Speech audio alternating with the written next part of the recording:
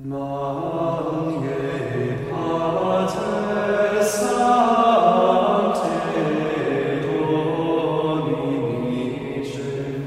to Friars and Film. We are three Catholic priests from the Order of Preachers, and we're here, as always, to talk about the movies. All right, welcome back to the podcast. We're talking about today Crimes and Misdemeanors, 1989 Woody Allen film. And the thing that struck me going into the film is the setup of a kind of classic plot structure. He has this kind of dual parallel plot where you've got these two figures, Judah and Cliff, and they both are having similar issues, and you get to watch them deal with them in different ways, and even to meet. So the parallel lines meet at a certain point. So both protagonists have realist rivals. Judah has his brother, and Cliff has this comedian producer guy who tells him that he should get in the real world and do things, subject matter that is of interest to real people. And both have consciences, in a sense. I mean, personified in the religious father, in the case of Judah, and the rabbi as well. And also this philosophical professor, this European, for Cliff. And also this woman who's in some ways his muse, maybe, or an inspiration for him. And one of the ironies of this dual plot is that the greater malefactor, Judah, who murders this woman, ends up happier. I mean, in terms of the plot and the narrative, this is a nice kind of piquant ending. It's a provocation on the part of Woody Allen, the writer and director. That totally, rings true for me in my viewing of it too. It was first of all, to say it was a real pleasure to come back to this movie after seeing it a number of years ago as a college student, I think. Oh my goodness, I was just so impressed by it. I think it really is one of Woody Allen's very, very best films.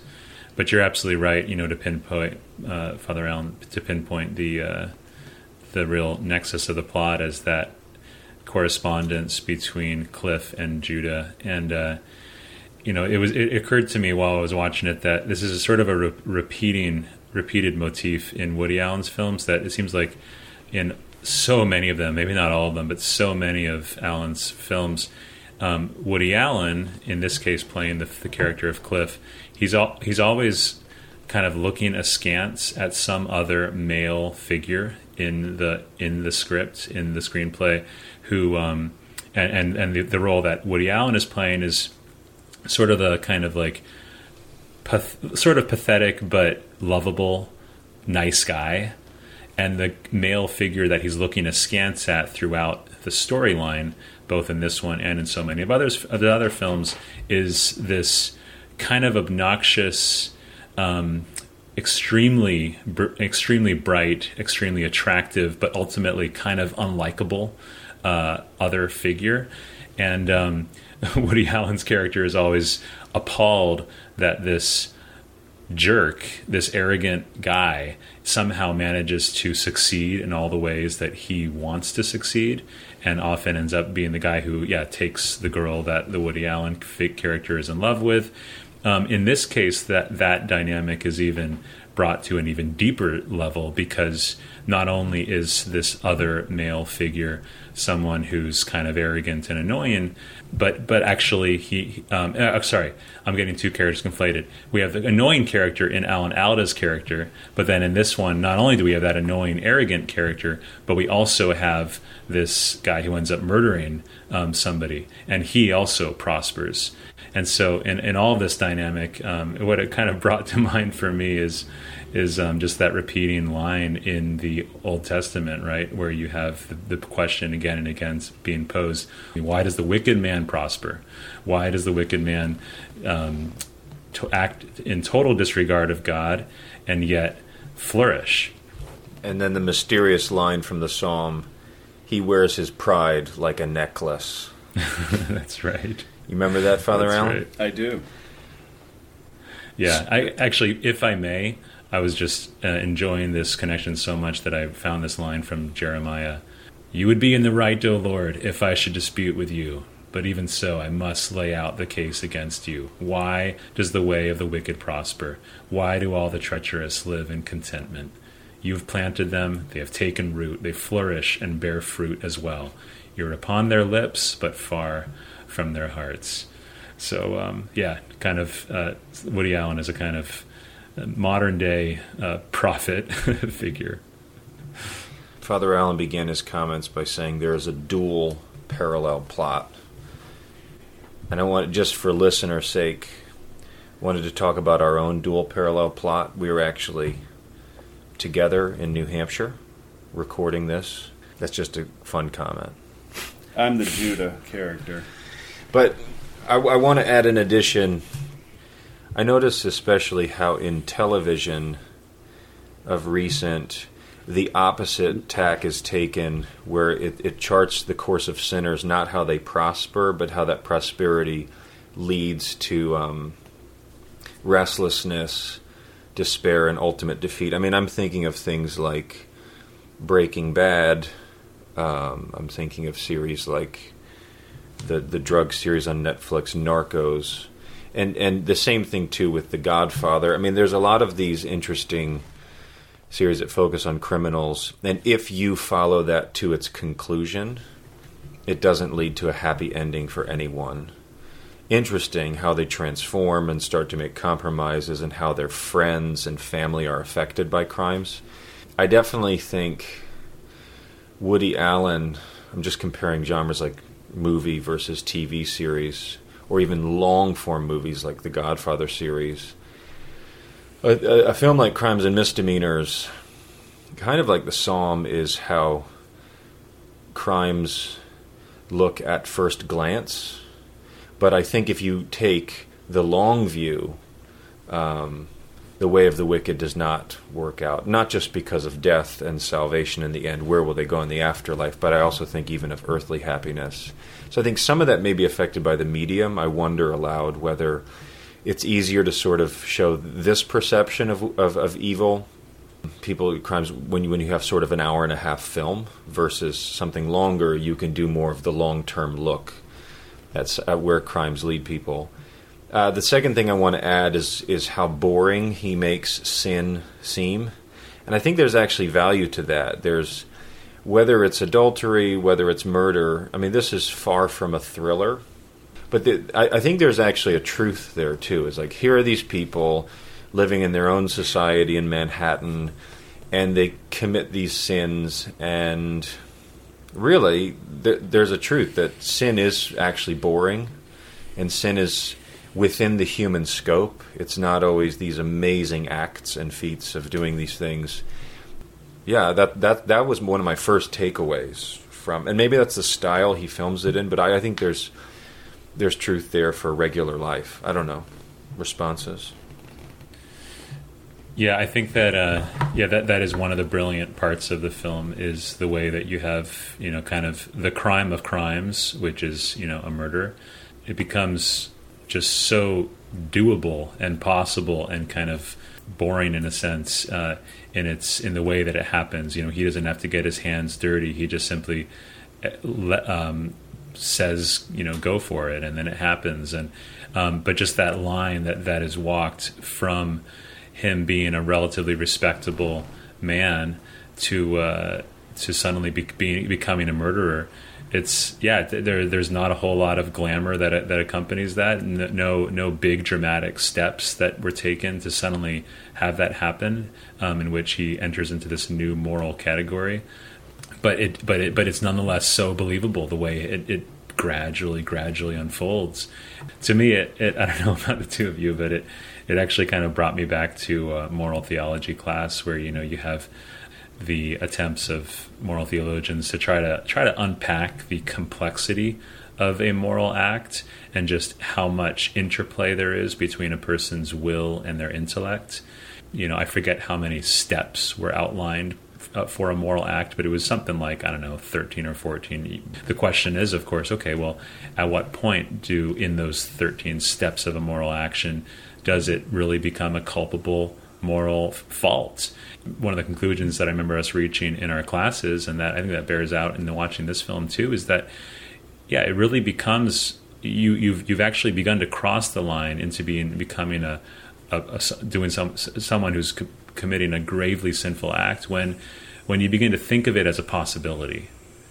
So when he initially thinks of how, wow, yeah, I could fix this problem I have in my life just by actually deleting this woman as a person. When he kind of throws that thought in the trash can, so to speak. He's like, I wouldn't even go there. I'm not that kind of person.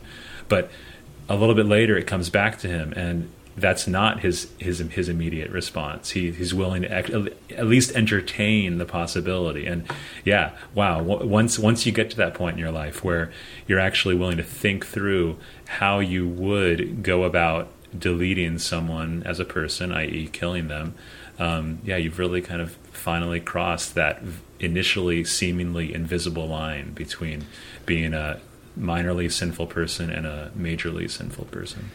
I know that Father Allen has more thoughts and points to make, and I won't have as many, so I'll just follow up on this one. I think of the phrase from John's Gospel where Christ in chapter 3 is talking to Nicodemus, for God so loved the world, he gave his only son. And then the follow-up is, God did not come to condemn the world, but to offer the world eternal life. But then he says, but this is the verdict, that men have preferred darkness instead of light, lest their deeds be exposed. And I think that plays out in ordinary lives. Men are that way. Here's this man, not even to bring religion or Judaism in this case into it yet, which we can discuss, but here's a man who, the reason why he kills her, his motive is she wants to bring this to light. It's like, we're having an affair. I want to tell your wife because this is how we're living. This is the reality. And men prefer darkness to light. He actually kills her just for that reason of not being exposed. And I think, too, of other parallel films that illustrate sort of the ordinary grave sins that play out in life versus a glamorized version of grave sins. And you could take Hitchcock as an easy example of Rear Window. The guy's watching this husband and wife fight in their apartment through his binoculars, and that guy who's fighting with his wife turns out to be the criminal. There's not some twist, there's not some deep plot, and that's very much in line with this film versus another Hitchcock film like Psycho, where it's all built up around the murder and this, that's sort of in the Hannibal Lecter genre of sort of the real mental derangement of some murder. But there's also films like Rear Window, which are ordinary fears can lead to ordinary grave sins, and I think there's value to both. So let me talk about the meaning of Judah. I think he's a kind of stand-in for the Jews after the Holocaust, because Judah is the tribe from which the name Jews comes. It's the tribe from which David comes and Jesus. And there even is that conversation among the Jewish family members in Judah's imagination between the atheist after Hitler and the observant father figure. Two Jewish responses. One is the atheist, in which there's nothing left in the world except to be successful and to support liberalism. But the problem with that is that without God, what is Jewish identity?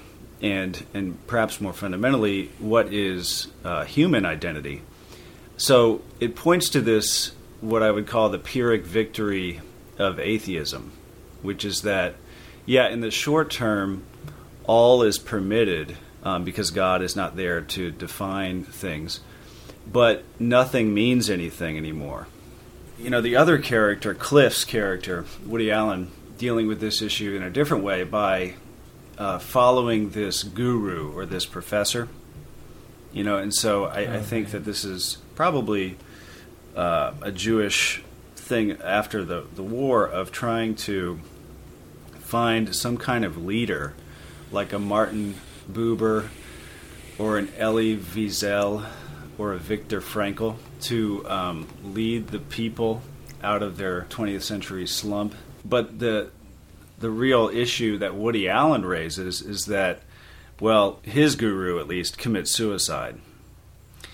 So he's kind of questioning, and so I couldn't help but see this kind of seg into real life, where like all those figures I mentioned are kind of mid 20th century figures. They feel a little dated, whereas Woody Allen is a little newer. And so I feel like in some ways the quirky ironist Woody Allen, or like a Larry David, has succeeded, fulfills the role of the kind of mid-century philosopher figure, because the ironist doesn't need to lay out a whole philosophy. It's just kind of taking things day by day in a kind of ironic, humorous, enjoyable fashion.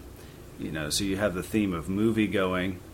I think that's another kind of issue in itself. His kind of fascination with the golden age of cinema, as kind of like a way to cope with the lameness of his life and the lameness of our times. Father Tim was saying that, the tone of his movie, the kind of whole aesthetic is very ordinary. But compare that to the golden age of cinema, where everything is very black and white and dramatic. It's almost like old movies are like the Greek mythology for him, where you get some kind of splendor, some kind of glamour against which you live your ordinary kind of grimy life, perhaps. And then he has kind of the weird relationship with his niece, which is also a kind of immaturity or over fascination with the past or with youth, or like a refusal to face up to his own adult life, in the present. Anyway, I think that like Woody Allen, both the character in the film and also maybe Woody Allen himself, although I don't know anything about him really, it's just more the popular image of him. He is a leader for our time.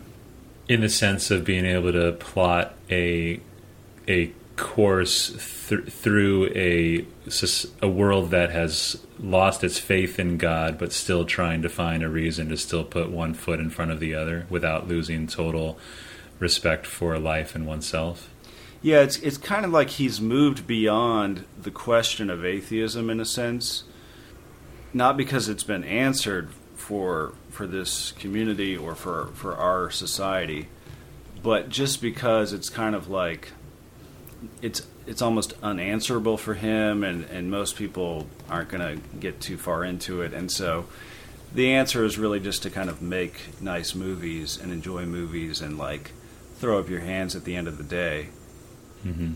Yeah, no, I think that's well taken, and that is often the sense that one gets with watching one's film, with watching his films, where there's this. He likes to portray lots of moral faults, and he's kind of a, in a sense, all of his films are kind of morality tales, but oftentimes they end up being a kind of almost like an inverse of a traditional morality tale, in which he's not so much trying to illustrate some like the goodness of some virtue or the badness of some vice, but he's rather just simply saying, hey, look, here's the array of humanity, and we're all idiots, and we all do dumb things and bad things and vile things, and yet isn't it all kind of funny, and here we all are just kind of being human in an absurd universe.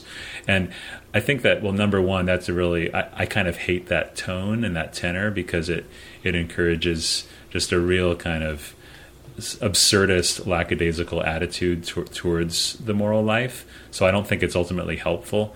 But on the other hand, I find that in his films, almost in spite of himself, because he's willing to try at least to take the human character seriously by looking at a human person and how a human person navigates different moral challenges and just the challenges of getting through a day on this earthly life.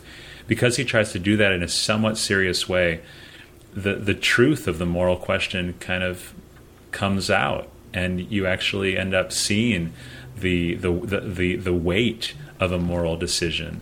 And again, I say it's almost sort of in spite of himself. In this film, I would say that in this one, he's actually almost outdoing himself, and he's actually aspiring for something higher than what he's kind of settled for in a lot of his more later films.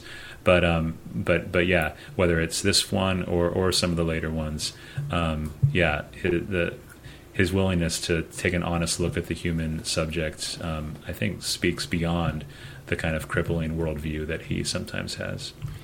There's something about Woody Allen himself. I think he's worth looking at and considering. I think, as Father Allen very wisely said, you have this generation of commentators after the Holocaust who are philosophical, and then you have others who are satirists and comedians. And there's something about that. There's a mystery there of one who wants to be the comedian or the jester. There is a pattern also of that they're harboring within a lot of times stuff that's undealt with, and maybe take for instance the tragedy of Robin Williams as another example, or others where I think the person who's laughing and commenting, there can be a lot of truth that is told about the human condition with accuracy, and yet the very thing that turning away from religion, turning away from God does. I mean, this is what the prophets, Isaiah and Jeremiah and Ezekiel, were crying out about, is especially it's the cleansing of the heart. I mean, they're reminding Israel over and over again to cleanse their hearts. They're not actually calling for a more sophisticated philosophy, and they're not calling for an explanation. And I do think the opposite is true, where a lot of times religion will be accused of, this is actually the cause of violence and the cause of but I mean, call me old-fashioned, call me biblical, but I do think that it is in some ways to be expected that sin will abound the further we turn from religion. I mean, this is what the Bible's crying out in the prophets for, is the cleansing of the heart. And so it's sad to see a new generation of comedians and a new generation of storytellers and satirists who it causes a great deal of scandal when sin. I mean, any scandal, even by religious people or whomever else. But I still kind of maintain that religion is the only real source of cleansing, the only claim to saints, I mean, if you look at movie makers and storytellers of the 20th century, there are some that are probably morally somewhat good, and many that are not, but I just don't find any saints among them. But there's something about turning only towards story and narrative and away from the ancient roads of religion, where I don't see saints anyway. I mean, they all can't be Terrence Malick, I guess, right? Would he be a saint in your catalog of filmmakers? What would you say? Well, I think Terrence Malick is saint-like, but again, here's someone who in the 21st century is behaving much more like the Viktor Frankl, the Elie Wiesel, which Father Allen mentioned, of generations past. Because I was talking to someone about this yesterday, and this is a person who has had suicide in their family, and the same thing with Malick. Because his younger brother committed suicide, he took such a huge break in his filmmaking, and every one of his movies afterwards is dealing with that question of tragedy, and it's become a lens on God, nature, the world, the family. And I think Malick is a philosophical and responsible, deep grappling with these facing tragedy. Yeah. I mean, this is going back into my. I wanted to share with you all my senior thesis from college.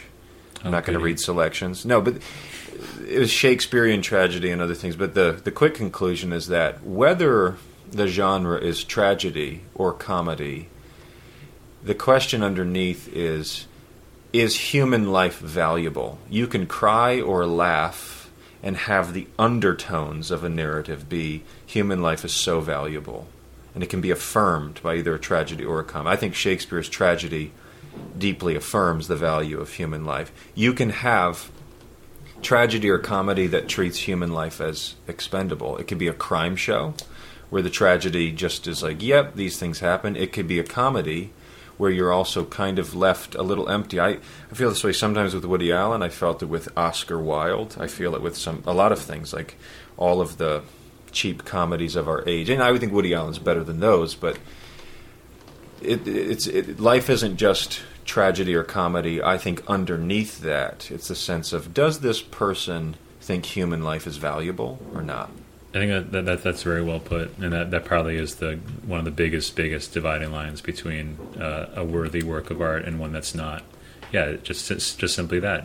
Is it presenting the human person as something of immeasurable worth or not? And you can really sense that in just the tone of a tragedy or a comedy. And I think Woody Allen's, the jury's still kind of out. I think he leans a little towards the lightness, a little bit of nihilism, but I don't know if he's fully on that side. Thoughts? Yeah, well, I do argue that he actually does redeem and present the human person as something very, very worthy of, or just of bearing true moral weight. So yeah, I would say he's not guilty of that sin. But Father Allen, what were you going to say? Well, this is just my last thought. Can it be the last thought for the podcast? Please. Okay. So this is something that you could say in a variety of contexts, but I just thought I'd bring it up here. Flannery O'Connor has a story, Wise Blood, I think it's the novel, where she brings this up. And that is just the name Jesus used as a curse. And it just kind of struck me here, maybe because it's an especially Jewish movie, that people are using the name Jesus as a curse, an expression of anger. And I would just lay down this hypothesis that the fact that Jesus, the name of Jesus, is so apt for blasphemy or sacrilege is perhaps a proof of his divinity. You know, why is it that people feel it so satisfying to curse with the name of Jesus? You know, how did that happen culturally? I haven't really looked into it, but it's a question that I raise. Okay, so next time we're doing The Wizard of Oz, also on the Vatican's movie list. Okay, until then.